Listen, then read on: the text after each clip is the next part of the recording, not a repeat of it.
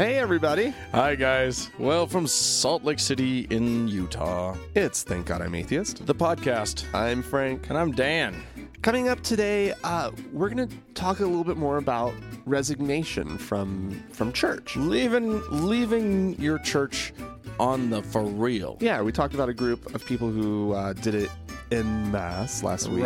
Right. Mormons. And we actually had a lot of inquiry about it, so we wanted to talk a little bit more about it. We didn't realize it was going to be such a hot button issue. You guys got us thinking about it. Yeah. We're on a kick now. But we'll let you know about that later. We'll tell you all about it. Oh yeah, absolutely. About it. Yeah, because that's what we do. Yes. Hopefully, we're telling people about something. Telling you guys about things is kind of our gig.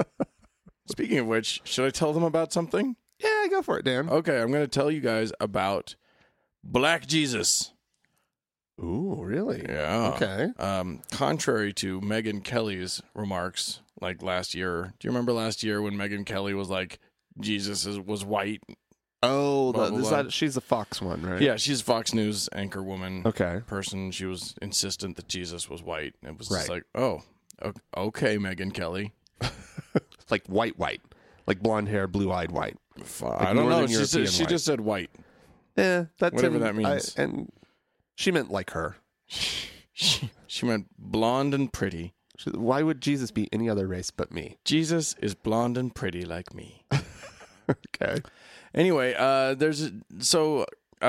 Cartoon Network. You and I both have enjoyed the Adult Swim Since it's since earliest it's days. right. Yeah. Cartoon Network does Adult Swim, which is late at night after the kiddies go to bed. They do the craziest shit. They stop. It's not all cartoons. No. A bunch of it's not. That's where one could see Robot Chicken, which is really fun. And Tim and Eric, awesome show, great job, was on there and stuff. Boondocks was on that. Right. So the new show is Black Jesus. That's the show that they are going to be launching. It's set to launch this upcoming week, August 7th. And I know that they do live action stuff, but I just assumed, also because I was only listening to the trailer when you were playing it earlier, and how ridiculous it sounded, that it had to be animated. No, this is a live action show starring Gerald Slink Johnson. Slink is in quotation marks. Does he go by Slink? I guess he goes by Slink. Hey, Slink. Yo, Slink Johnson, what's up? Play Jesus for us, is what they said. And he was like, okay. That's why they call me Slink. I'm about to slink into Jesus. Okay. He looked familiar. What has he been in before? I have no idea. Oh, okay. You can IMDb him if you want to. I'm not going to. Anyway, the setup of the show is that it's modern, it's contemporary times, and Jesus, this Black Jesus, with strangely long flowing hair, I guess to make him look more like Jesus. Jesus had long hair. Right. Everybody knows Jesus had long hair and a beard. So he has long hair. He has just gone with the goatee, not the full beard. Anyway. All right. Long flowy I'll grant him that. Black Jesus. That's okay. In Compton, California. Okay. City of Compton. Yeah. And he's spreading love and kindness to the people of Compton. Good. And the trailer's cute, and I anticipate it being a decent show. I don't know. It's a late night show, so hopefully you are intoxicated. Right. In some way. Get your ass drunk and then enjoy the show. Yeah. There will be some that won't enjoy the show, that have already decided not to enjoy the show. Before they've even seen a single episode? They've seen the trailer, and let me tell you, as one Monica Cole, director of 1 Million Moms, said, this show is blasphemous, irreverent, and disrespectful. They are basing that entirely on the YouTube trailer, which y'all can go and see. Which is blasphemous. It's really not. It's so funny. Like at one point, she accuses them of having Jesus use foul language. But the only thing I remember is him going, "Oh yeah, well bless you too." Oh yeah. It feels. It has like that. He's using it. He's using it in a way foul language that feels foul, but it feels not. foul. Yeah. This Cole lady said, as a Christian ministry, we felt like we could not excuse this behavior for any television company. Now, normally they don't go after television that's geared only to adults. Right. Normally they go after television that's geared toward kids. But they felt the need this time. This has crossed the line. Wow. It's quote, extremely sad when mocking someone's faith is someone's entertainment. Yeah. Actually, it's not that. It's actually funny. It's pretty fun. We enjoy it's it not sad. a lot. So the emotion that I feel is not sadness. Not at all. no. Okay. She needs to, I mean, yeah, mocking atheists is a lot of entertainment for a lot of Fox News watchers. Yeah. So Fair game. turnabout, Yeah. they say, is fair play. Yeah, she is up in arms. She's not the only one. 1 Million Moms is not the only organization angry about this. The American No? Family Association. Okay. What do? They gripe. That's their job. I think it's Okay. in their charter. Okay. We are here to gripe. These are the guys that went after Honey Maid graham crackers and Disney Channel and JCPenney, all for having gay-friendly delicious, messages. fun, and stylish. Like, why? What would their gripes be? Indeed. How could anyone come up with a gripe for that? They've launched a campaign asking people to send emails to Turner Broadcasting Corporation to pull the show before it airs. And apparently they've sent more than 130,000 emails, according to them. According to the That's American. impressive. Okay. Yeah. Turner says, no thanks. We'll just keep going. Because it's a win for them. Right. Yeah, exactly. They're getting publicity up the wazoo because people are writing this thing. And Turner already knew that none of those people were going to be in the audience. None of those people watched. None of those people tune into Robot Chicken No, they're not watching any of that stuff. because it already pushes their buttons. Right, exactly. So If they had watched Robot Chicken, they would have seen countless Jesus sketches. absolutely. I mean, like, this is just par for the course. Yeah. But one does suddenly wonder, is it the blasphemy that they're on about, or is it the blackness that they're on about? The blasphemy. Like what real? Did you catch that, everybody? Blasphemy? Unfortunately, I did catch Yeah, it down. Yeah. that's right. I invented that word. I take full credit. You're welcome, everyone. And the world thanks you. Mm-hmm. Not really. But yeah, that's I'm thinking if this were white Jesus in Compton, getting himself in some wacky situations, You're really going to accuse these people the religious right. of racism? Yeah, you're right. There's no history there that could possibly back that up. You're right. I'm not going to go down that road because there's no history that would possibly tell us that that racist motivations could be part of this. Mm-mm. I do think I do have my objections. I will say that this show itself strikes me as vaguely racist. The show itself has things like it's got all of your archetypal black characters. You know what though? Angry black woman. I will smack. I don't care if you're the Lord and Savior. I will smack your face. As long as it's coming from black people, I'm fine with it. Okay. Yeah. I mean, I'm. Not. You know what I mean? Like, yeah, sure. It's just like gay people can make fun of gay people. Yeah. I'm fine with it. Yeah. It's know. true. I'm just not allowed to make fun of anybody. As a straight white man. You got straight white men to make That's fun true. of. And I will Dan. make fun and of there's them. plenty of you and plenty of material. I'll and I even make wish fun you of would just get started. I haven't been doing that? Oh my God. Yeah, it's true that I'm guessing that almost all of the objections to this show come from the straight white community. I bet if you just looked a little bit, you'd see some critique from some black preachers. Maybe. I bet you could find it. Like, because does it meet their a typical Christian's definition of blasphemy? Absolutely. They're representing Christ No, in a comical ridiculous fashion. Right. Of Now, course it's blasphemy. there is another side to this. There are those who, like Robert Thompson, director of the Bleier Center for Television and Popular Culture at Syracuse University. He said that maybe this could actually... okay, wait. Is he the one I'm talking about? No, I'm talking about... sorry, I got my two guys mixed up. Dwayne Wickham, Dean of Morgan State University's School of Global Journalism and Communication. He wrote in USA Today that the show should stay on the air because it may actually convert people.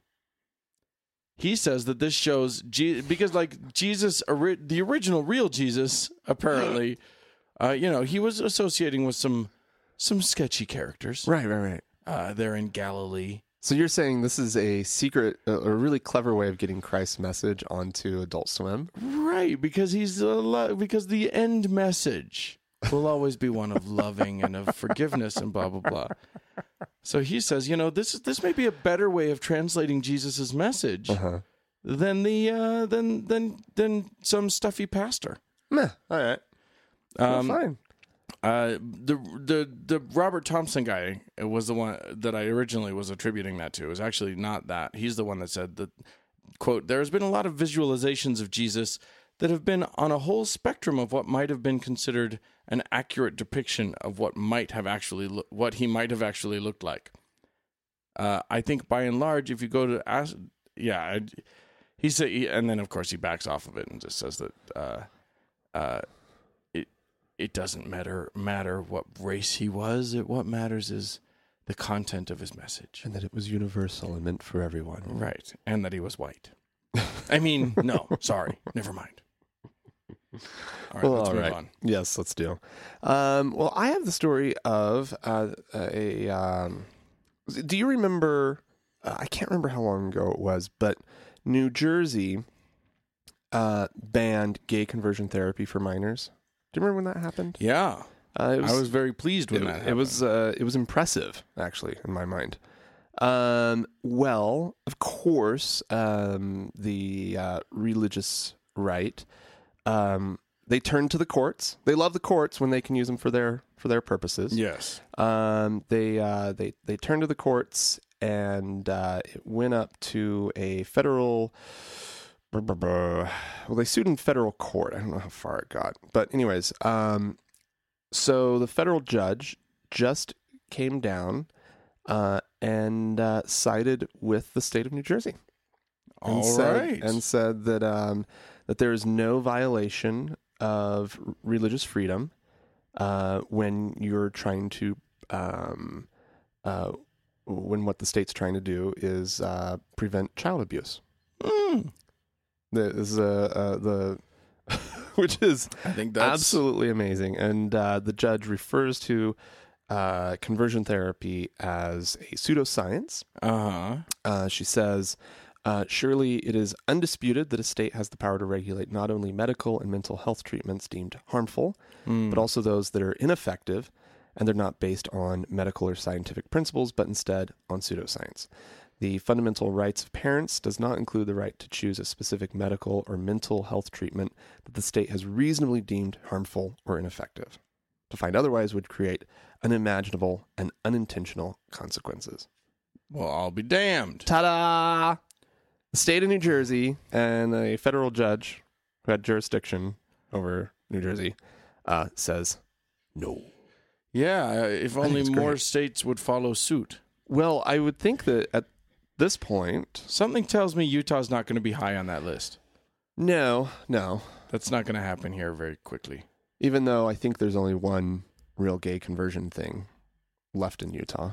Yeah, but Utah was such a pioneer, and you've got so many people believing so deeply in if not conversion. I mean, the church, the LDS church has backed off of it. They have backed off, yeah. But there's a lot of folks that still get mighty uptight. Yeah. When their kid comes and says, "Mom and Dad, I think I'm gay." Well, yeah. But anyways, it's safe for gay kids now in the state of New Jersey. Well, hooray. They can be gay. They don't have to worry about their parents. Well, they don't have to worry about conversion therapy. conversion therapy. Something tells me their parents could still be a problem. I didn't finish that sentence. Oh yeah, okay. They don't have to worry about their parents throwing them into some sort of conversion therapy. Right. Throwing them into a basement. Yeah, I mean, they're definitely locking them up or something. Sure, but I think there's now a much better case for yeah, child abuse. Yeah, I think it's great. So good. I mean, but truly, what is the world coming to if we can't abuse at least our gay kids? At least the gay ones. We have to not abuse anybody. Anybody. What if I know we can't abuse our gay kids, and I know we can't abuse our redheaded kids, but what if we abused our redheaded gay kids? Yeah, just the gay gingers. We need someone to abuse. Just throw us a bone here. Who can I abuse, for Christ's sake? This is ridiculous. What if he's gay, redheaded, and atheist? Can I abuse him yet? Surely I can. Jesus is okay with it. Mm-hmm. I'm going to move on to... I was going to give a location, but I'm going to talk about all over this fair country of ours. You know that Pope Francis guy? He's not all over this country of ours, but he lives at the Vatican, as you know, which is one of the most elaborate palaces in the world. Opulence, beauty, extravagance. And he has a small apartment there. And he lives in the small little suite in the guest house. Mm-hmm. Because he doesn't like all that extravagance. He thinks that sends the wrong message. And I would tend to agree with him. I think that's... the idea... What's the right message? Well, that money should go to the poor and not to the already wealthy. That would be Jesus's message. If I found myself in a situation where I had worked my whole life to rise to the top of an organization, to the upper echelons of Catholicism. I'm sorry. I'm gonna dance for the whole world to see. To steal a line from, I think, Driving Miss Daisy. Or to steal a line from Mel Brooks, the producers. If you got it, flaunt it, baby, flaunt it. Well, you would be apparently in good company. Really? There's an article on CNN about the digs of some of the archbishops and cardinals of the United States of America. Oh. They're not doing too shabby. Really? Oh, yeah. We got the first one that they go for is Timothy Dolan of New York. We've heard of him. We've reported on that guy. Yeah. He's not so much of a peach. I don't love the guy. Yeah. I have walked apparently past his house before. Now that I see a photo of it, I totally recognize it. It's enormous, and it's right on Madison Avenue in Manhattan. No way. Gorgeous, huge. It is 15,000 square feet of prime Madison Avenue. No way. Real estate. Valued. CNN did some interesting work where they hired a firm to evaluate, to appraise, to pull some comps. To appraise the value of the place as is. Now, mind you, if you used the land for something else, it might be worth significantly more. But just as is, $30 million. Oh wow! Oh, that's nice. Yeah, that's cool. Cardinal's he's doing well. Doing well for himself. Cardinal Francis George. He's a Chicago Cardinal. Not too shabby either. 19 chimneys on his little mansion, sitting on 1.7 acres of prime Chicago real estate, right in the Gold Coast neighborhood. I don't know Chicago, so I don't know what that means, but I assume it's pretty fancy. Worth $14.3 million. Wow. Does he light all the fireplaces at once? He does, as a matter of course. He at all times there's a fire in there every better room. Be smoke coming from every single chimney. And if it's white smoke, times. then he just got elected. Then he's the Pope. The Pope of Chicago. I almost the first thing that flashed to my mind was not a good joke. Okay. No. You don't care to share? Well, I don't know how it's pretty bad. It was just something about I think I can modify it to where it's not too bad. Just something about, some new gay lover. I don't know. Oh. It was going to be about a molestation, but that didn't feel right to me. Oh no. Yeah. Like if Another child got molested. If it's in pink his smoke, diocese. if it's pink smoke, then it's a happy union between two consenting gay men.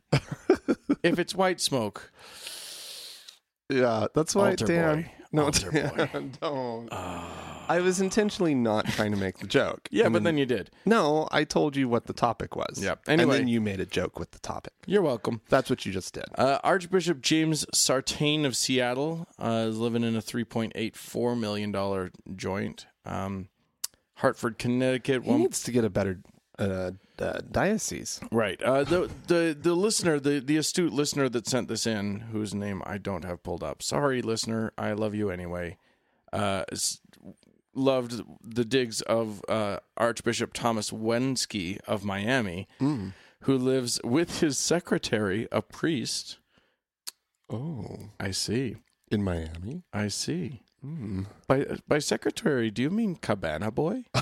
Because it's a 6-bedroom, 6-bath house with a tiki hut and pool in the backyard overlooking Biscayne Bay. Is there a photo of the secretary? No.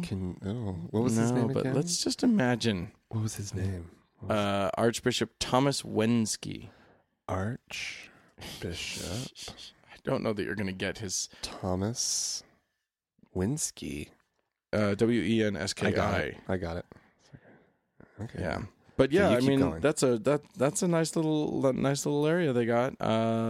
Looking at $1.38 million Ooh. for that Miami-Dade palace.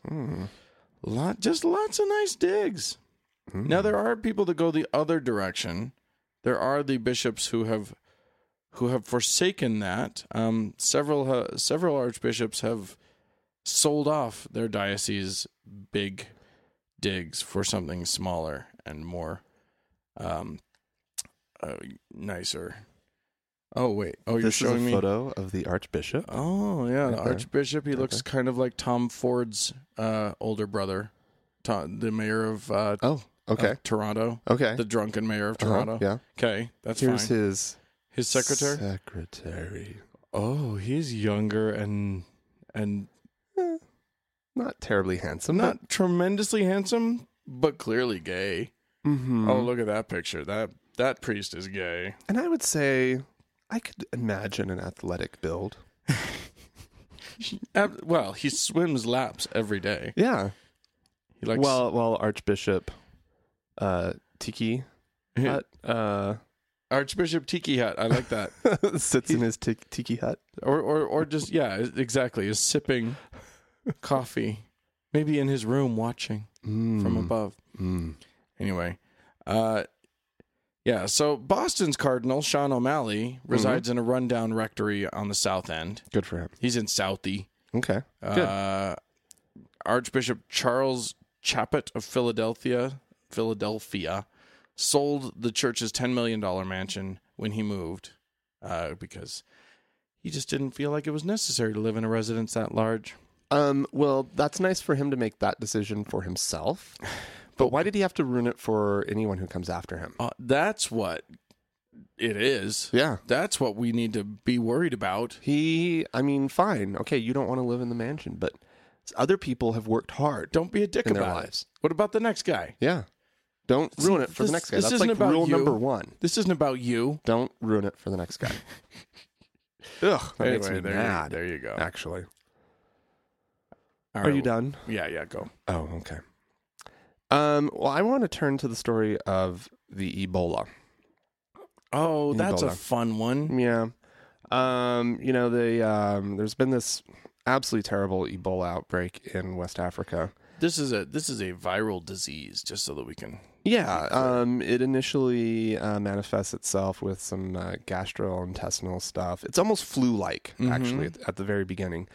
But it So if you develops get- into bleeding orifices and just And like liquefied organs and some stuff. stuff. Yeah, if the movie Outbreak is to be believed, yes, you are right.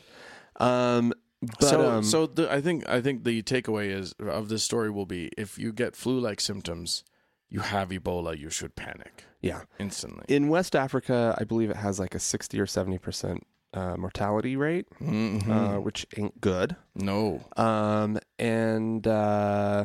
But it's not highly contagious, right? You Right. almost have to try to get Ebola. Clearly, the people who initially got, in any outbreak get it, they weren't trying. I'm not saying that, but like you got to get in like close contact with someone who has Ebola. Right. Typically, I think our Western medical officials say that it's only transmitted through bodily fluids. So it's not airborne. It's not like this is going to be the end of all life on Earth. Ebola is not the end of all life on Earth. Right.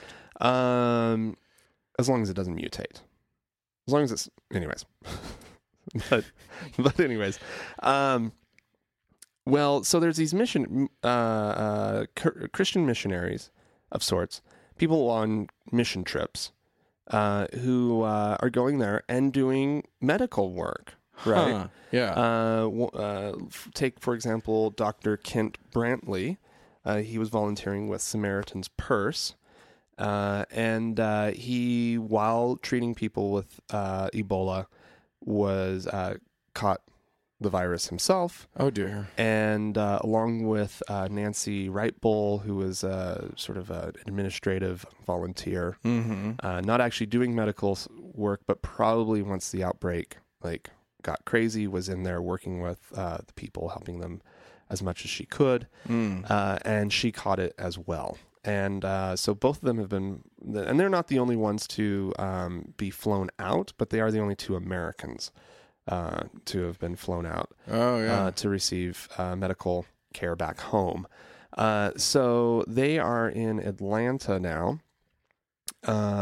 at Emory University Hospital. Oh, dear. And so they're getting good help. There's an experimental serum that they actually were treated with before they even left the country. Okay.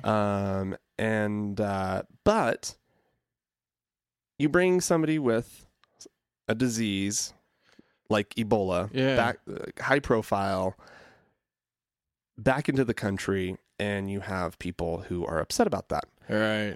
So you have people who are real they really know what they're talking about, and they're experts in the medical field, like Donald Trump, right? Yeah. He quit, and Ann Coulter, who chimed in as well. Oh, good. Oh, I was hoping she would have something to say on the subject because she's a visionary. Yeah. She questioned why the missionaries were working in the quote disease-ridden cesspools of Africa. Oh, right. Because she's a good Christian and she knows that Jesus would never advocate working in. This is one of the worst situations in the world. Yeah. The people are poor, they lack good medical care, and a highly deadly disease is breaking out. These are good people who are going to do good work. Or disease-ridden cesspool work. But these people in Africa don't deserve help. And that's what she's saying. Yeah. Exactly. And a lot of these people who are criticizing them are Donald Trump says, no, he wasn't really the one. There were a few of them who basically were like, we need to be focusing on our problems here at home. Why aren't they volunteering here at home? There are people who need medical help here. And it's really, you guys are awesome. Yeah, they're really nice.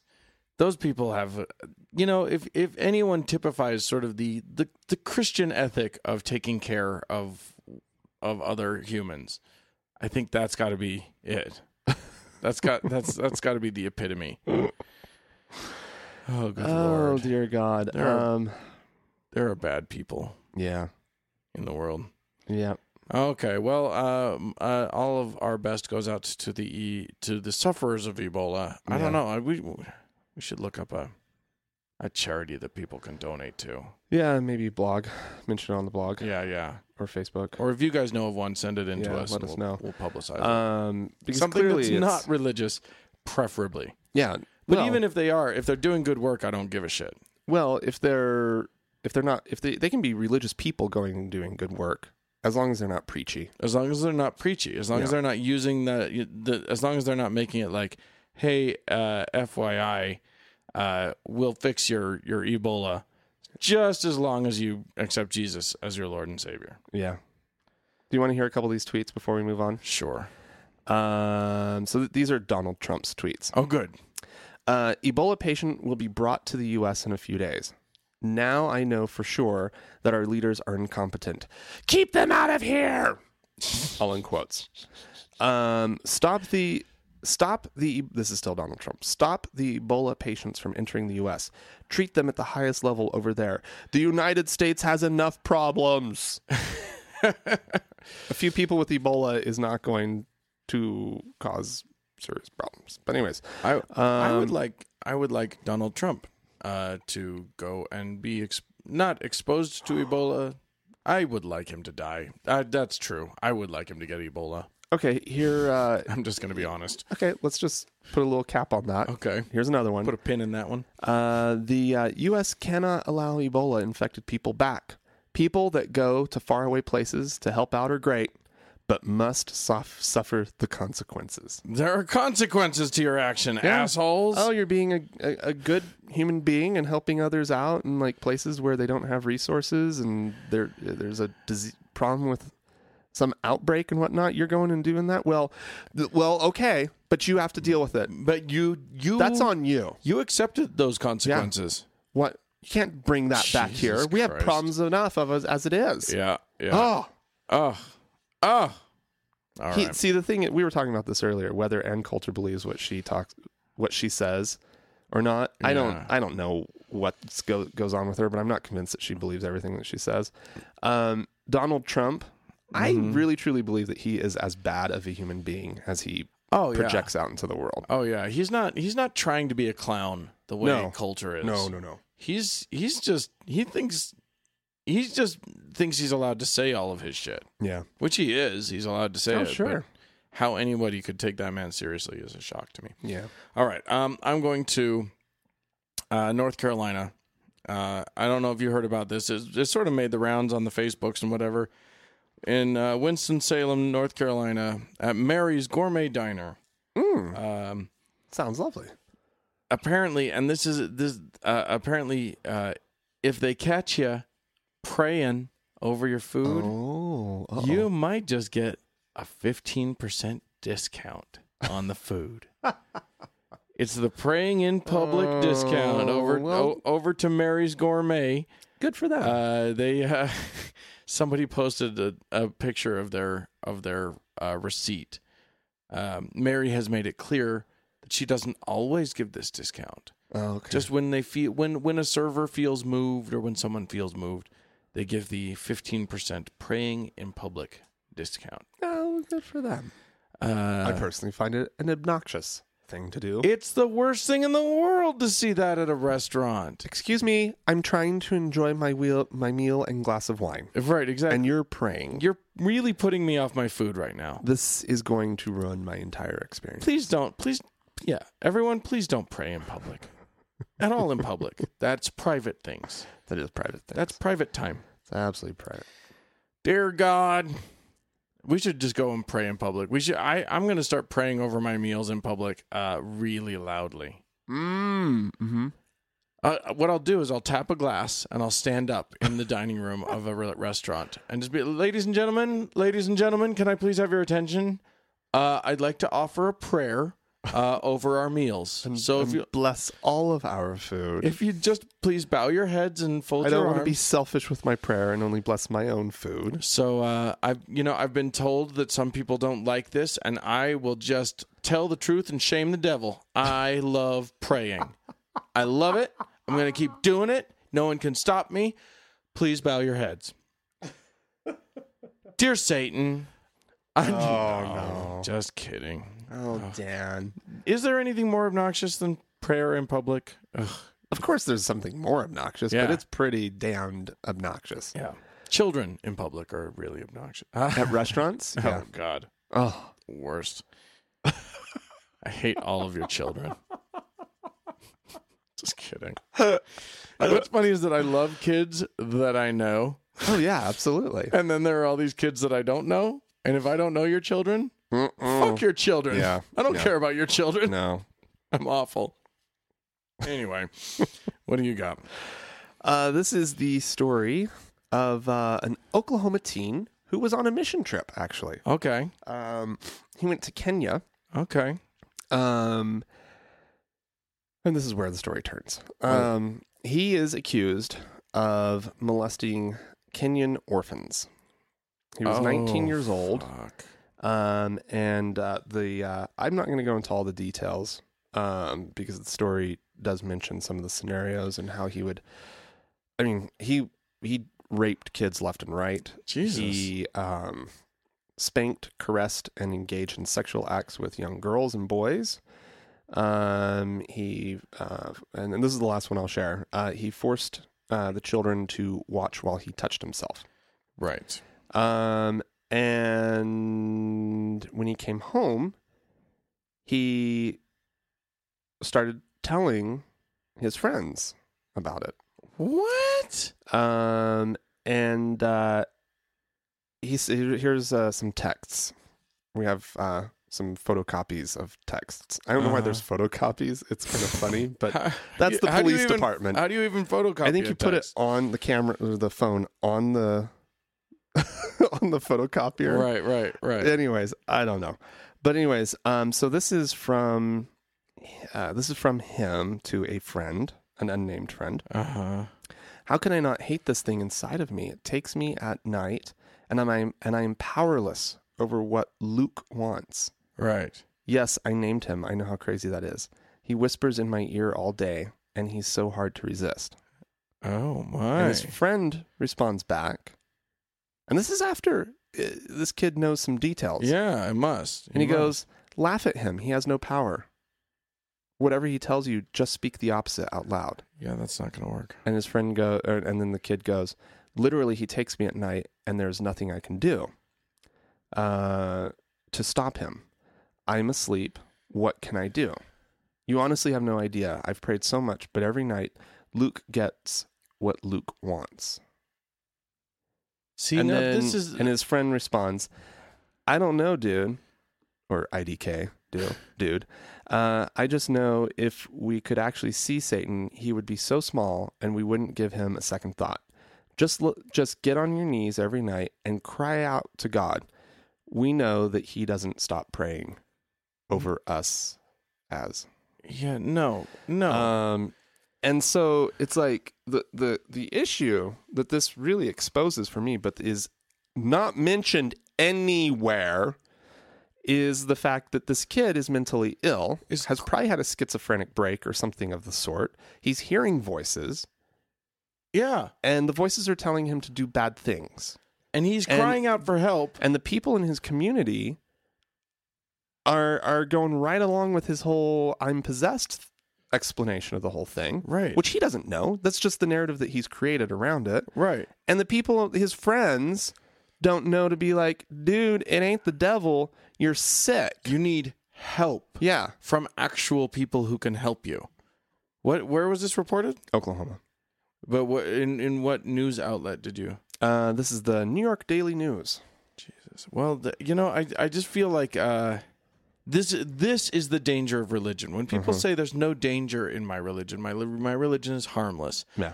This is what I have to point out, which is that like it's harmless most of the time, but there could be someone who's like seriously fucked up and actually wants help and is doing serious harm in the universe, and they're not helping him. Yeah. They're not taking any steps that are of actual value.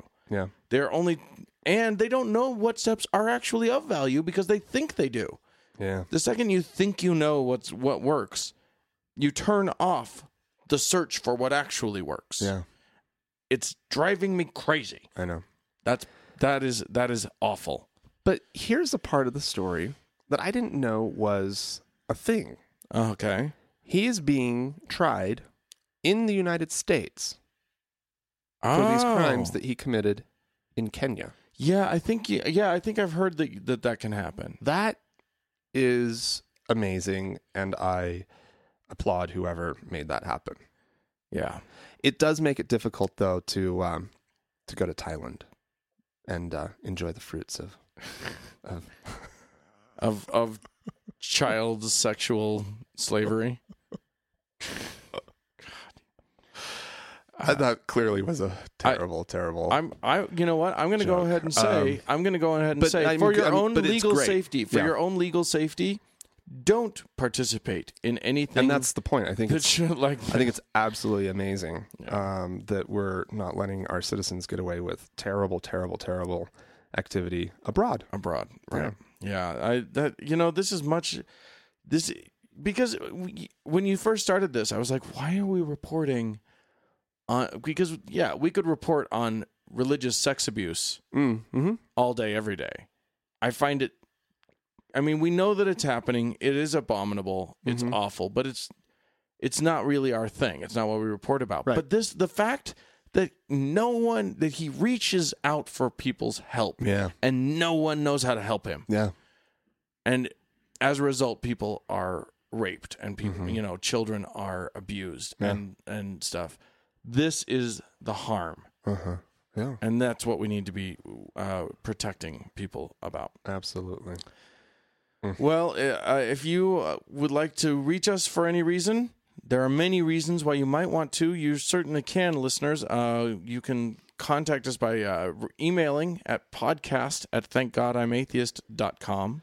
Or you could leave us a voicemail at 424-666-8442. Sure. You could go to you could go to our Facebook page, facebook.com/TGIAtheist.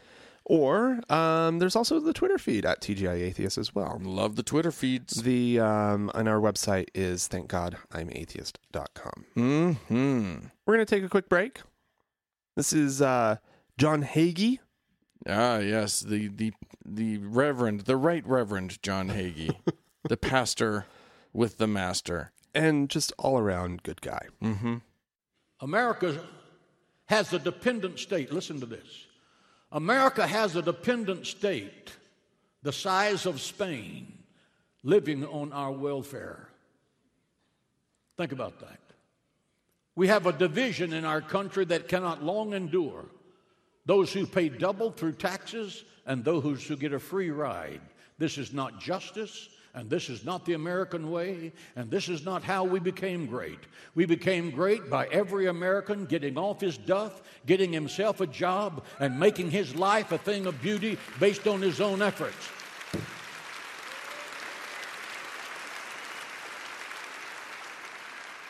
To those of you who are sick, to those of you who are elderly, to those of you who are disabled, we gladly support you. To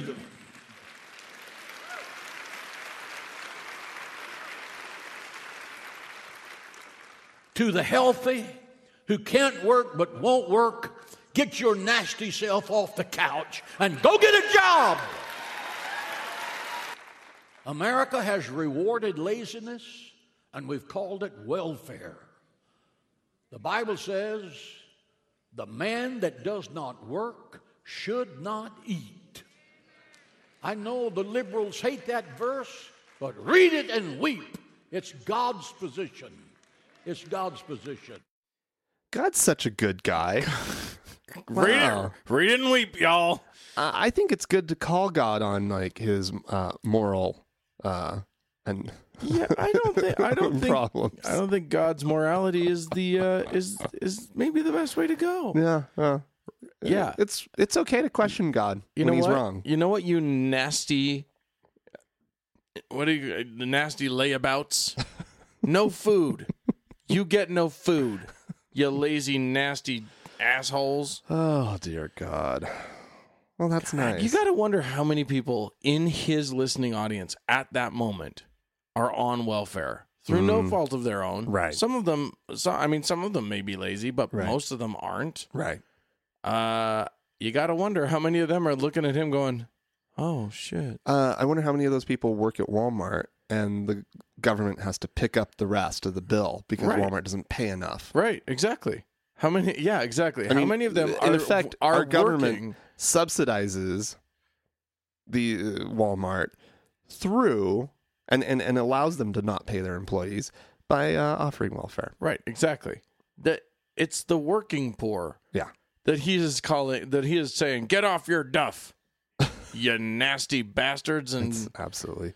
Yeah, because oh god, I just get so fucking pissed yeah, at this topic.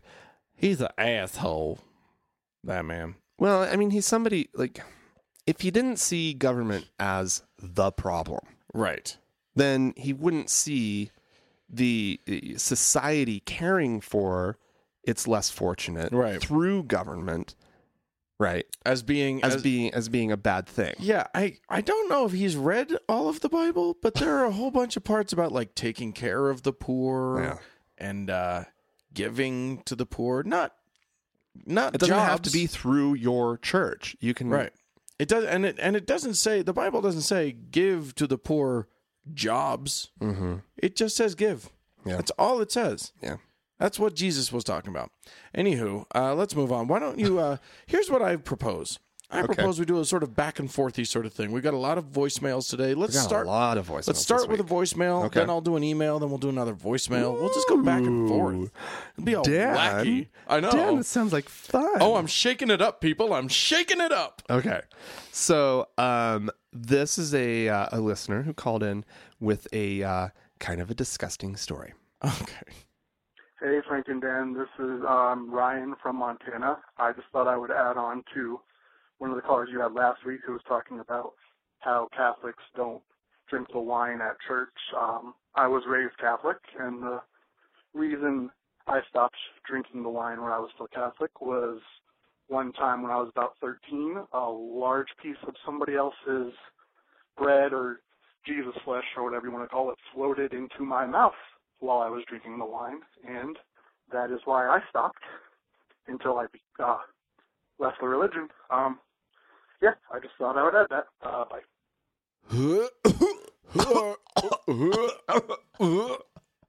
That is the most disgusting thing ever. And while we're on the topic, I'm just going to jump to Tony writing to us from Sydney, Australia, Okay.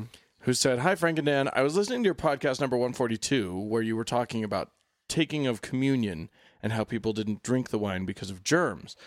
My mom, who is a Catholic, believes that you can't catch anything from the holy chalice because it is blessed. It doesn't matter who drinks from it, germs will not attach themselves to the chalice." I wonder what she would say if a big chunk of host floated into her God. mouth. That is so revolting. It's so revolting. Body of... I do also want to say, Tony, don't let your mom go to Liberia right now. If she's okay with just sharing germs, whatever they are, yeah. keep her Oh, I away see from what you're keep her away from Africa. And at least until this Ebola thing blows over. No kidding. All right. Well, the next up is a voicemail from Thane, and he's he just asks us a question. Hello, Frank and Dan. This is Thane, one of your veteran listeners. I've got a question for you and possibly for feedback from your other listeners as well. I found myself with a strong possibility of taking a job promotion, which would involve moving back to Salt Lake City. And when last I left Utah, I was still a believing member of the Mormon Church, albeit a somewhat liberal believing member. Having stopped believing about 3 years ago, I'm wondering what to expect moving back to Utah, not only with fitting back into the culture at large, but also with living in close proximity and therefore having much more frequent contact with the believing members on my side of the family as well as my wife's. Am I in for a culture shock? Anything I can do to prepare myself or my young children for the change? Thanks in advance. Well, that's a fun question. Well, there you go. Let me be the first to re-welcome you Yeah. to our Hopefully we get to re-welcome him. our first. Yeah, I mean, I hope you get the promotion. Yeah, that'd be great. For you. Yeah. And Utah needs more people Like you. like you, Thane. Yeah. But as far as like what would life in Utah be like, and culture shock and all that? As long as you move into the city, Salt Lake City proper. you're gonna be fine. Like, we're not talking like Salt Lake metropolitan area, Right. because there's right. plenty of problems out in the suburbs. But as long as you're right in the city, The only shock you awesome. may experience is how much fun you're going to have. Salt Lake's awesome. yeah. I mean, you still want to get the right neighborhood, but Sure. if you look at the avenues or like Yellcrest or 9th and 9th, those are great neighborhoods. Lots and, of fun neighborhoods Yeah. and lots of places. The thing is, you will still be surrounded by Mormons.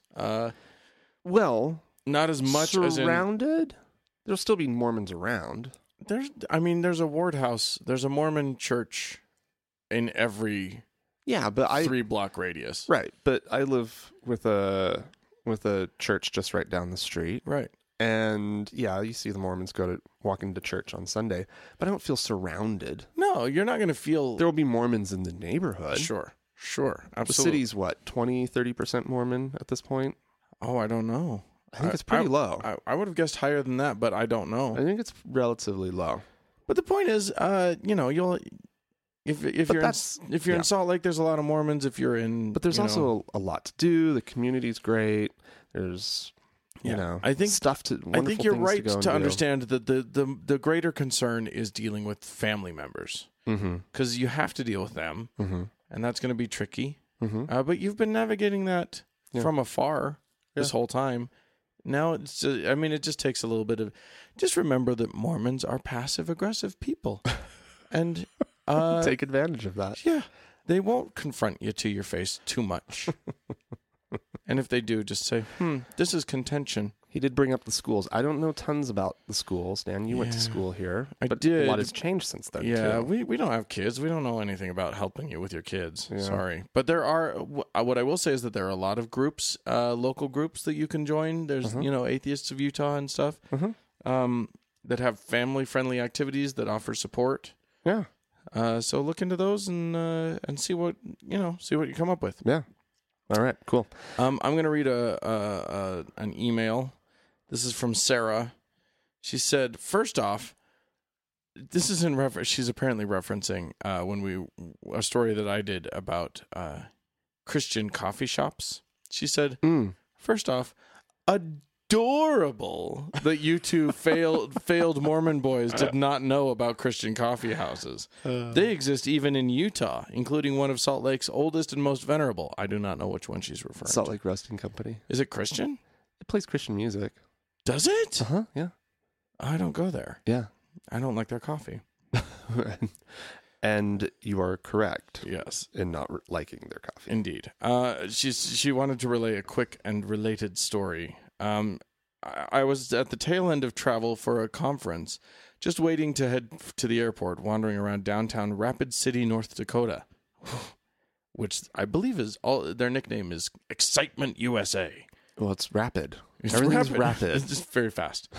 My friend and I decided to stop into a coffee shop for a light lunch and some internet access. As we were sitting, my ear tuned into the music, and I said, "Oh, this is a Christian coffee shop."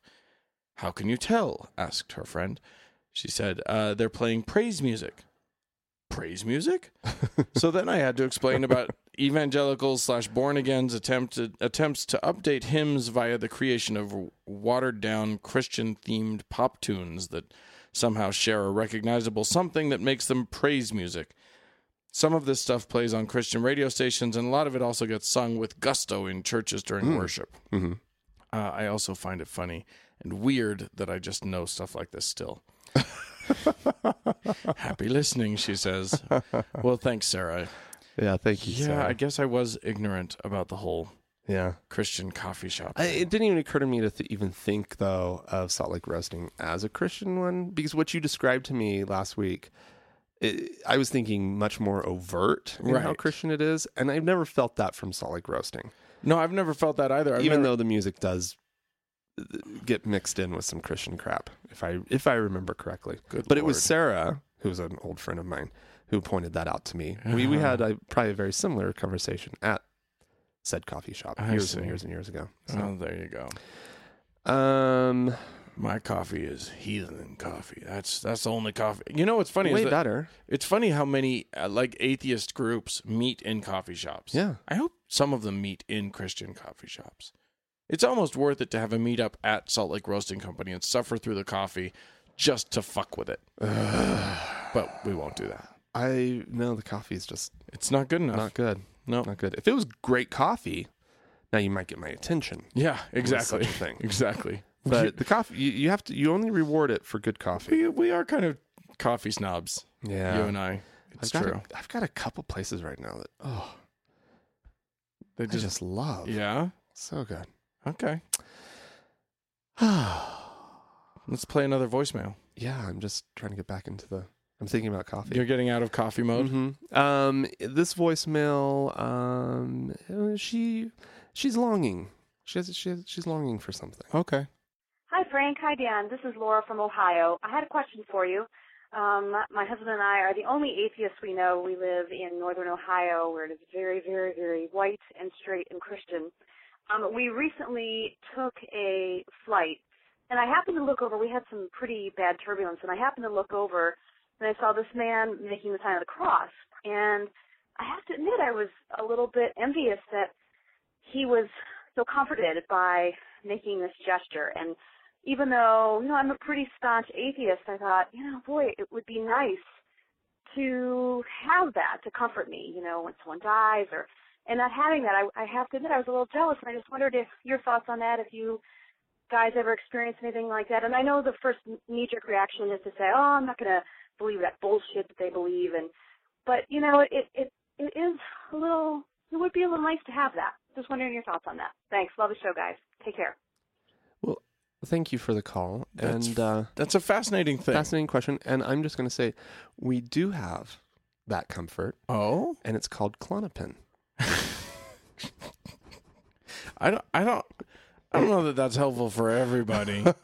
For every situation. Yeah. But if you're on a plane and you're a little anxiety ridden, Then what you do, the way the sign works is that it's a down to your pocket, then twist open the bottle, push and twist. push and twist, then pop a pill, and you're done. And you're done. No, I get this. I get this idea because what's nice about this, psychologically speaking, and I'm an expert on psychology, so everyone take everything that I say completely seriously. But it occurs to me that psychologically speaking, what's happening here is that this guy has a gesture, a physical gesture, that goes straight, that he has connected very clearly with a comforting brain pattern, with a thought process that is comforting. And the thing is that while his comfort is pretty cold comfort in reality, it's a psychologically very very nice sort of thing.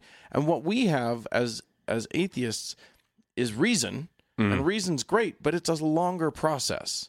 Like, and it's not effective in the moment. Like sitting there and telling yourself, I'm safe. It's very unlikely that anything bad is going to happen to me. This is just turbulence. Turbulence is normal. All of that stuff. I'm much more likely to die in an automobile accident than while flying in this plane. All of those things are true and unhelpful. Happy in the places moment. are helpful. Happy places are helpful. But I wonder if there's. I think I call out to our community to come up with something that is like that, a shorthand to quick psychological comfort. The sign of the A. You start over here, go up to your forehead, go down to your chest. Go start on your left nipple, go to your forehead, down to your right nipple, up to your shoulder, and back across. It makes like a star thing, though. It looks it's a pentagram. It seems strangely satanic. I have no problem with that. I don't believe in Satan either. It's just an A. I don't know. I mean, I think that it would be interesting for you to sort of sort out, for us as a group, to find a way to sort out feelings of comfort based on rational thoughts, and then associate those before you are in the situation with some gesture, just a hand on your chest or something. Yeah. And then that gesture becomes the same thing. You brought up just an interesting concept. That's all I'm saying. Unfortunately, I don't think it can offer you the same comfort that that guy got. Yeah. The only thing you can do is realize that guy's comfort is based on a big, stupid lie. Yeah. Yeah, it's tough. And this is speaking as somebody who has a very highly developed flight instinct. In the version in the fight versus flight, Yes. you run. Oh dear God. You're out of Irrationally run. there. Whatever it is. Oh my God, I'm leaving. No, I'm gone. I'm absolutely gone from what, and I had an experience this week where I saw that play out so perfectly with something so stupid, and I was gone. So how do you fly versus fight in an airplane that's got turbulence? Well, it's panic. It's to panic. Yeah, because then your emotions get out of control, and fortunately, I'm a good flyer. Okay. I don't. Flying doesn't freak me out at all. Right. Me I'm too. not a good lander. Oh, really? I don't love landing. Okay. I don't mind takeoff. But landing kind of. Landing, when those little flaps like flip up, there's something irrational that goes on in my head. Well, but not to the point where, again, I achieve panic, Right. or that I avoid flying or anything like that. You know what? Here's what's interesting. As we're saying, like, these kinds of fears are not rational fears. Right. Fear itself comes from a place in our brain that doesn't respond well to being rational. Mm-hmm. So maybe an irrational way of handling it is fine. You know what? Fucking pray. I don't give a shit. If you're scared. If once you're on the ground. But no, that leads to the whole "there's no atheists in foxholes" thing, and I'm willing to give them that. Well, there are, but I'm just saying, like, they've got an interesting trick that calms their psychology. Could you pray to science? Pray to anybody. Pray to Neil deGrasse Tyson. Dear Neil, please help this plane get through this moment of turbulence. Right, exactly. If you need to, pray to Frank and Dan. It doesn't matter.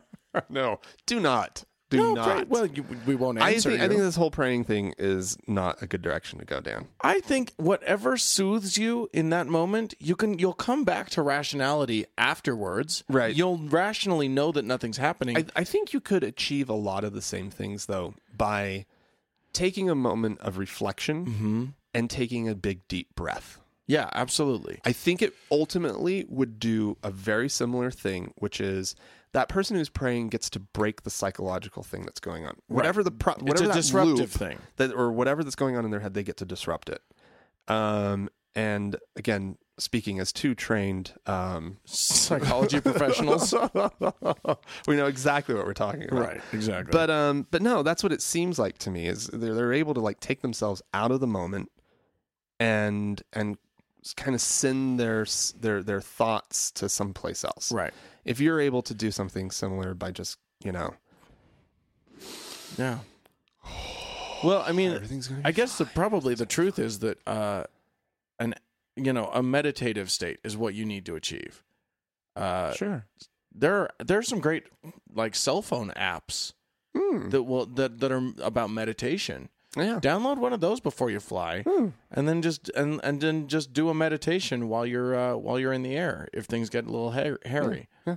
I have a little meditation podcast that I listen to when I get a little wired up. do that. I like that. I like that idea. It's the craziest wooiest thing, and I kind of it embarrasses me to admit that I listen to this one particular podcast, but it gets me through moments. I think you should tell our listeners what it is. No, I don't need to. But it has like this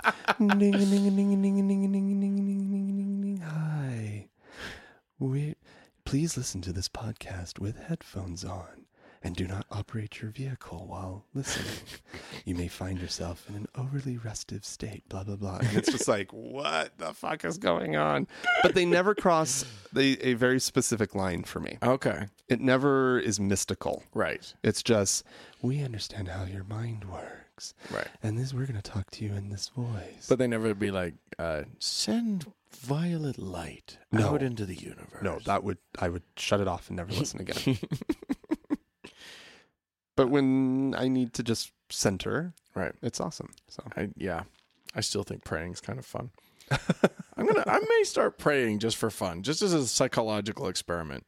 Never believing, just praying. Well, here's the deal. Come up with a pattern that doesn't call on God, but that calls on, I mean, you could kind of in a way pray to yourself. Calls on yourself. I've actually done that before. When Really? I first left religion, I started praying to myself in situations where it was just like I was so fucking used to praying that it was just like I needed to transition out. Yeah. I was like, okay, you know what? I'm going to kneel down and I'm going to pray to me. Right. And I did. Right. I think it's an interesting exercise. Anyway, thanks for the call there. Yeah, thank you. I am going to. I think I'm going to skip my next email because I think it's related to one of the voicemails. The last voicemail. So what I'm going to do before we get into the last voicemail and last email, Okay. I'm going to thank our donors. Excellent. Susan is now a subscriber, a monthly subscriber to us. Thank you, Susan. As is Michael, who both of you are just peaches, and thank you so much for your help. Well, thank you, Michael. And Awesome. if any of you out there would care to contribute as well, please do so by going to thankgodimatheist.com and clicking on the support tab or button or whatever it is that we've got up there. You okay? My lower back hurts. I'm fine. I'm sorry. Why don't you play the voicemail? All right. Hi, Frank and Dan. This is Kelsey. I'm a listener in Boise, Idaho. I was just listening to your most recent episode and talking about resigning from the church and kind of the confidentiality and how Mormons have a way of kind of weaseling out of that. Just a quick story. I resigned. I sent in my letter. It was probably a month or two ago. It happened to be the same day that I dropped my baby sister off at the airport for her to fly to the Dominican Republic to serve her LDS mission. So I dropped her off at the airport, mailed in my letter, and then when I went in to talk to my bishop and stake president, because I know them personally, I grew up in the same area, I went in to chat with them after they received the notification from Salt Lake City headquarters. And when I sat down, the stake president said, hi, we understand you want to resign. I just want to let you know that I noticed the part about the confidentiality, and I received the notification of your letter on the same day that I was going on this camp out with your father, and so I just want you to know I didn't talk to him. I wanted to respect that. And I was really grateful for that. And then the bishop, who was sitting right in the room there next to him, looked at me and he said, oh, well, I already told your mom. I didn't want her to be surprised.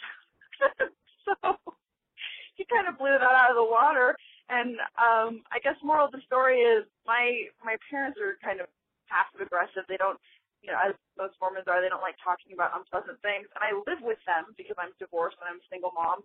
And so now there's been kind of this awkward thing where I had planned to sit down and talk to them about it, but they already knew before I even went in to talk to the bishop and stake president, and no one has said anything for several months.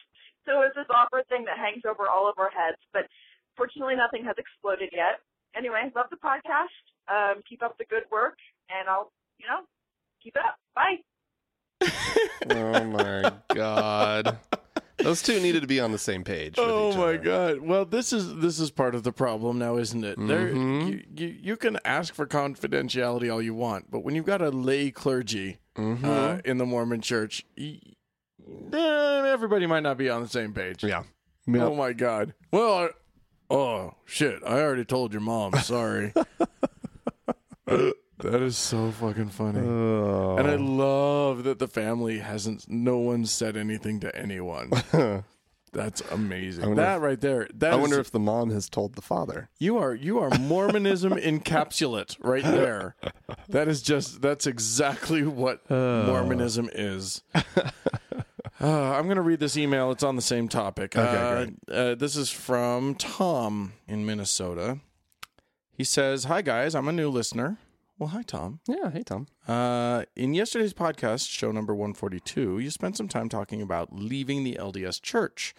I was moved by your interview with a young man who was preparing to send his letter of resignation to the LDS Church. His voice sounded emotional and very nervous or even fearful. I was raised in an extremely conservative Catholic environment, but I never felt that it was necessary to send the Catholic Church a letter of resignation when I came to the realization that I'm an atheist. I'm curious why you guys sent formal letters of resignation to the LDS Church. Also, I heard you use the word legal or legally in reference to your resignation, and I do not understand that. Would you please consider either in email to me or in a future podcast educating me and perhaps others in my shoes who do not know much about the LDS Church and why you would send in letters and use the word legal. And he says, I know other Catholics turned atheists, and none of us have submitted letters of resignation. I had never thought about the possibility of doing so until I listened to your show last night. I'm not sure whether I would receive a response if I were to do so. Have you heard of it from any other listeners who came from other religions, such as Catholicism, who have done this? Interesting. Thanks for writing in, Tom. Yeah, thank you. So this got us thinking. Yeah. About resignation from a church in general. Well, it's become very much part of the post-Mormon experience. Indeed. To resign from the LDS Church. And there's much discussion about when in one's process one should do it, if one should do it, what are the consequences of doing it. And I've had my own theories as to like why the Mormon Church has it. I know that it's fairly unique to Mormonism, where people feel this need to renounce it when they're done. And to get off of I'm the sure rolls. And to get off the rolls. That's, to not be able to be counted. They're so proud of their numbers. Right. That you just kind of want to stick it to them. You want to be like, well, here's a -1. Although I think the dominant theory among the post-Mormon community is that the church will still continue to count you. I don't think that's true. I don't know. There's no possible way to find out. Right. But it doesn't really matter. Doesn't matter. But I mean, and my theory has always been that there's something very intense about the Mormon experience. That when you are trying to get yourself out of it, right? That because it's sort of all inclusive. It's all or nothing. It is all or nothing. You in a way either go to church every single week, or you are considered. You're put into a category of less active or inactive, right? And everybody's very concerned for you, because you're supposed to go every single week. We're not talking about something as intense as, say, the Jehovah's Witnesses, where leaving can result in official shunning. Right, but I'm talking about the overall experience. Right, indeed. It is intense in its own unique way. It's a very uniquely intense situation. And whereas Catholicism feels like to me as an outsider, as having space within the community for having a less than 100% sort of overall commitment. Right. And that being okay. I think Catholicism, Church of England / Anglican / Episcopalian isms all do have space. Even within the church, there's room for you to not be active in the church, for you to not be part of the church, and yet they still consider you part of, like, a member. So, like, it doesn't feel important to tell them I'm leaving. It doesn't feel like it has any impact, and it doesn't feel like necessary. Because you can be culturally Catholic, right, in a way that you can't really be culturally Mormon. Well, and another thing that Mormonism typically requires of you is active participation. That you get a calling, a quote unquote calling, and they're pretty intense about it. Yeah, and so matter of fact, one of the ways that they will try and like pull you back in if they see that you're not showing up to church every week is that they will call you to do a job every week at the church. Yeah. I mean, there was never a moment growing up when my parents didn't have responsibilities at church. Exactly. And my friends and their parents, it was always the same thing.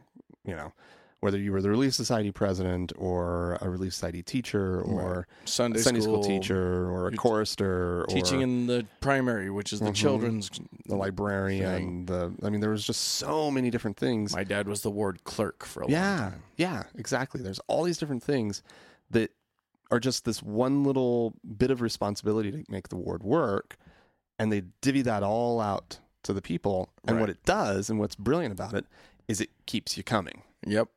Because because then you feel bad if you're slacking 'Cause off. you have a responsibility. Yeah. In terms of your question, Tom, about the legal ramifications of this, there are legal things at play here. Even with your Catholicism, legally right now, they get to consider you a member of their church, and you are and you are therefore sort of subject to them. They can publish you sort of publicly as a member, and they have. Is that a fact? Yeah. Oh, wow. Well, I don't know that they can. I mean, they can't. You have privacy rights, but not as. But they also. I mean, you're part of their communion, and they can make. They can talk about that. So there are, and I don't know all of the legal rights. What I do know about. Well, I've always thought of sort of the legal concerns as being sort of your own personal legal rights to affiliate and not affiliate with whatever you want or not want to. So Correct. I know that when I'm talking about sort of legal things with resignation, that's more where my mind is. I'm thinking about, I have every right to make sure that my name is not included in your membership records. Right. And so the question really becomes, when you start talking about other churches, the thing about Mormonism is also they keep the records. Like, if you went to the downtown office, the main offices for the LDS Church, somewhere in there, whether it's on a computer or an actual file card or whatever, is your name, your birth date, who your parents are, and all sorts of facts and information about you. Maybe your address. If you're an active member, your address will be there. Yep. Your phone number may be there. Like they know who you are at church headquarters. And they have the right to contact you. The Vatican doesn't do that, right? No, they do. The Vatican keeps Not the Vatican centrally, okay, but every parish keeps very strict records of baptisms. right? Very strict a records. parish does, and that's the difference that I'm drawing. It'd be the Okay. difference between a ward and the central church downtown, right? The wards, they do keep records, but they keep the same records. Those records are issued to them from the downtown church, right? Whereas if you're Catholic, the Vatican doesn't get involved. There's nothing central about it. It's your parish, and that's it. Although at this point, I wouldn't be surprised if everything was computerized and it all did sync up to the Vatican at some point. I would not be surprised if they had a list. Who knows? Yeah, I know how traditionally it has worked. Right. And your parish has your records. That's where like your baptism and your confirmation and all that's going to be. A parish will keep records of all the marriages that have been performed there. It's so forth and so on. Right. And so so I think if as a Catholic you were wanting to go through some similar steps, you would need to go back to the parish where these events happened in your life and have them remove those records. But the problem is, if it's them just keeping track of the fact that they did it, that's different than what we're talking about with the Mormon Church, which is it's a fucking card, right? It's a file in a computer that has your name with all your stuff on it, and they're saying you are a member. Well, I got news for you. Just like if you were a member of a club. Right. You're right. Now the bad news is that they don't have to expunge your records from their records, but what they can. So the way the Catholics do it is that they don't take off the fact that they don't redact your name from their records or anything like that. They just now add a little blip onto it that says has resigned. Right. Sure. Or in the Catholic lingo, has defected. In Catholicism, you don't resign from Catholicism on their front. Is that punishable by death? You defect from Catholicism. You offer them an actus formalis defectionis ab ecclesia. Ecclesia. Anyway, that's their official way of doing it. then next to your birth or your baptism record, they mark that you are now resigned. Right. Okay. There have been. I'm just going to go back to the legal thing really quickly. There have been cases filed. One of which was probably the strongest case was filed in Oklahoma. That's Gwynn versus Church of Collinsville. Okay. In Oklahoma, this went to the appellate courts in Oklahoma, and it was determined that Miss Gwynn, what was her name? Something Gwynn. Anyway, she had the right to. Marion Gwynn. What happened with Marion Gwynn is that she had been informed by her church that they were going to try her in some sort of church disciplinary action. This is Church of Christ, Collinsville, Oklahoma. They told her that they were going to try her for, I think, some sort of sexy crime, some sort of adultery or something. You're too sexy, ma'am. Madam, you're too sexy, and we're going to hold a court. Her response to that was to bring them a letter of resignation and just say, "I resign from the church. I'm not gonna put up with your stupid court, your disciplinary action." She brought the sexy back. She's bringing sexy back, and so she gave them the thing. Well, they decided not to bother with her resignation, and they excommunicated her after the fact, and they told the whole parish about it. We talked about this on the show. They got up in front of the parish and they said, "Hey, she's been excommunicated," and she sued. Good for her, as she should, and she won. As she should have. She won in appeals. Okay. And so what that says to us is that you have the right to resign at any time, and they can't. And the church then has no legal right to pursue anything beyond that. And that was a big deal. That is a big deal because a lot, and this is still a problem. A lot of pastors, a lot of ecclesiastical leaders believe that they have the right, believe that it's in their hands what happens to you in terms of your association with their church. As a matter of fact, in researching this, I found a blog post telling pastors, quote, "Don't let the people resign into thin air."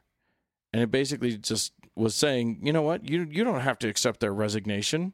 You can tell them, no, you're going to go to a disciplinary action. And you can put it in your governing documents, a clause that says, and he lists an example of the kind of language he was talking about. And this is from the Constitution of the church that he's a member of, which is the Third Avenue Baptist Church in Louisville. Clause 3, the church shall have authority to refuse a member's voluntary resignation or transfer membership to another church, either for the purpose of proceeding with a process of church discipline or for any other reason the church deems necessary or prudent. So, depending on what church you're in, they might try and bully you a little bit. You got to have a fight on your hands. Yeah. But in the United States of America, and that's all we are talking about. So sorry, Australian and British and Canadian and all these other listeners. New Zealand. Finland. You're going to have to sort out your own laws. Yeah. In terms of this. But in these United States, you have the legal right to leave, and they can't do shit after that. Yeah. They do not have the legal right to make comment about you, to contact you even if you ask not to be contacted. Right. They do not have the legal right to do pretty much jack shit. Yeah. They may still do it. Right. But you can sue it. Yes. That was my little rhyme. They might do it, but you can sue it. That's right. And if the glove don't fit, you must acquit. Yeah. I think you missed a calling in life. I could be a litigator. A litigator, a defense lawyer, a criminal defense lawyer. So here's the deal. Okay. This is leading us to something, which is there's something in the question or in the email, right? that leads me to believe that he's wondering whether he should, like, if this is an option for him, or if it's something he should be considering, right? Exactly, right. And so we wanted to kind of have that discussion. Should atheists resign from the church that their parents raised them in, or that they might have joined before being atheists? Right. No, we'll start this discussion by saying that I didn't care that the Mormon Church was counting me as a member for the longest time. Right. I was an atheist for years before I resigned from the church. Same here. And finally, what pushed it over the edge for me was when the church was paying a lot of money to campaign against gay rights in California. And the whole Prop 8 thing pissed me the fuck off. And I said, hells no. And not only did I resign, but I went to a big rally that was against Prop 8. And I had and I got 80 other people to resign from the church. Right. I went on a backwards mission and I killed it. Yeah. So that was my reason for resigning. But before that, it occurred to me that I didn't give a shit. Now, however, upon further reflection, I think we have to resign. I know. I think we, as an atheist community, it's not just to send a message to them, although that's nice. It's about us. It is. Yeah. It's about declaring your identity. Yeah. It's about regaining your identity from them. Yeah.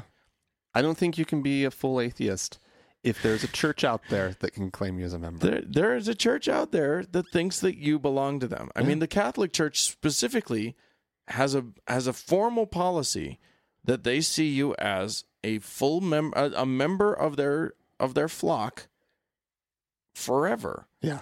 Until you send them your Latin words, your actus formalis defectionis ab ecclesia. It's just declaring who you are and standing up and saying, this is me. It's a formal act of saying, look, you don't have to be a jerk about it. No, you can not be a at jerk all. about it if you want to. You can say, fuck if that's you. what floats your boat, great. That's fine. But you can also just say, look, I appreciate things that you've done for me, but that's not who I am. Right. And I need to be me. Right.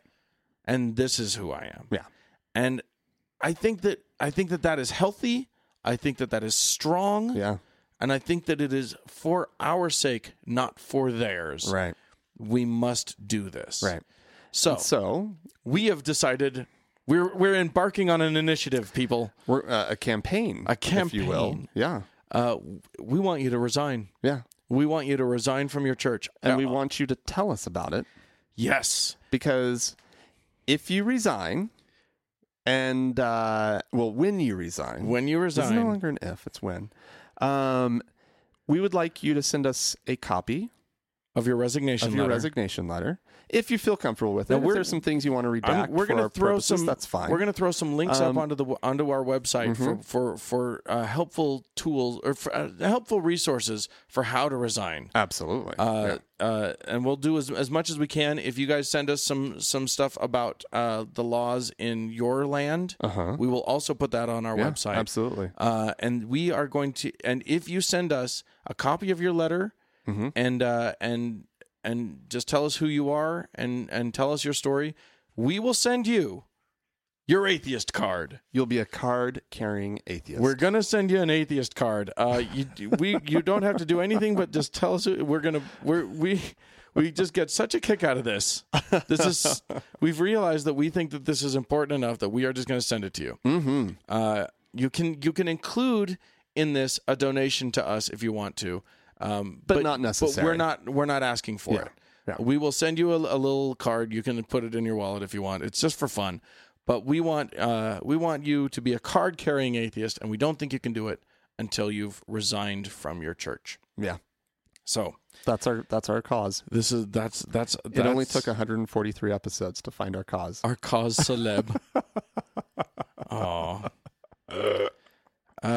I think it's great. I think it's important. There are consequences to it, and so if you can't do it, I get that. I totally understand that. Like might have a situation with a parent that you just don't want to upset for whatever reason. As we learned from that voicemail, someone especially if you're Mormon, it's going to get back to your family. Yeah. And that can cause a lot of trouble in But the she Mormon. was also ready. She was going to talk to her parents anyways, Right. about it. So prep your mind. Yeah. If this is a process, people. If this takes you 5 years, it doesn't matter. No. We encourage you to go through the process. Face the process bravely. If you don't end up doing it, that's not. We can't kick you out of atheism. It's not a thing. But you don't get a card. But you get no card. You will not. You do have not get the card. The official "Thank God I'm Atheist" card.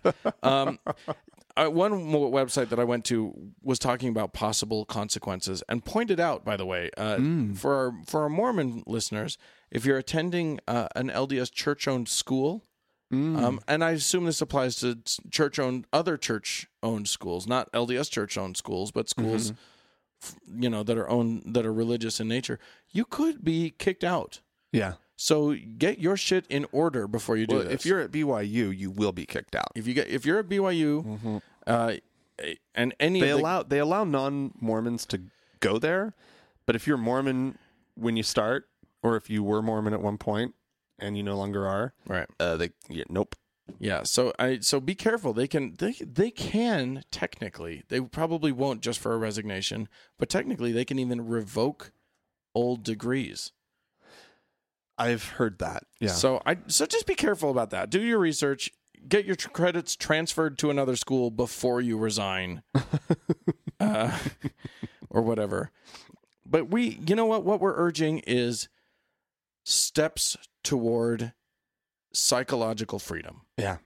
And we want it for you. If you've already sent in your letter, send us a copy of that. Yeah. We'll send you the card. If you've already done it, you get your card. Yeah.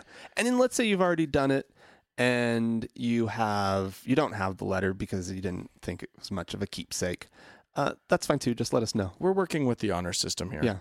Yeah. Yeah. We're gonna believe you. This is for you, people. However, we will not let this bankrupt us either. No, that's true. That's true. We're not going to send out 4 million, whatever.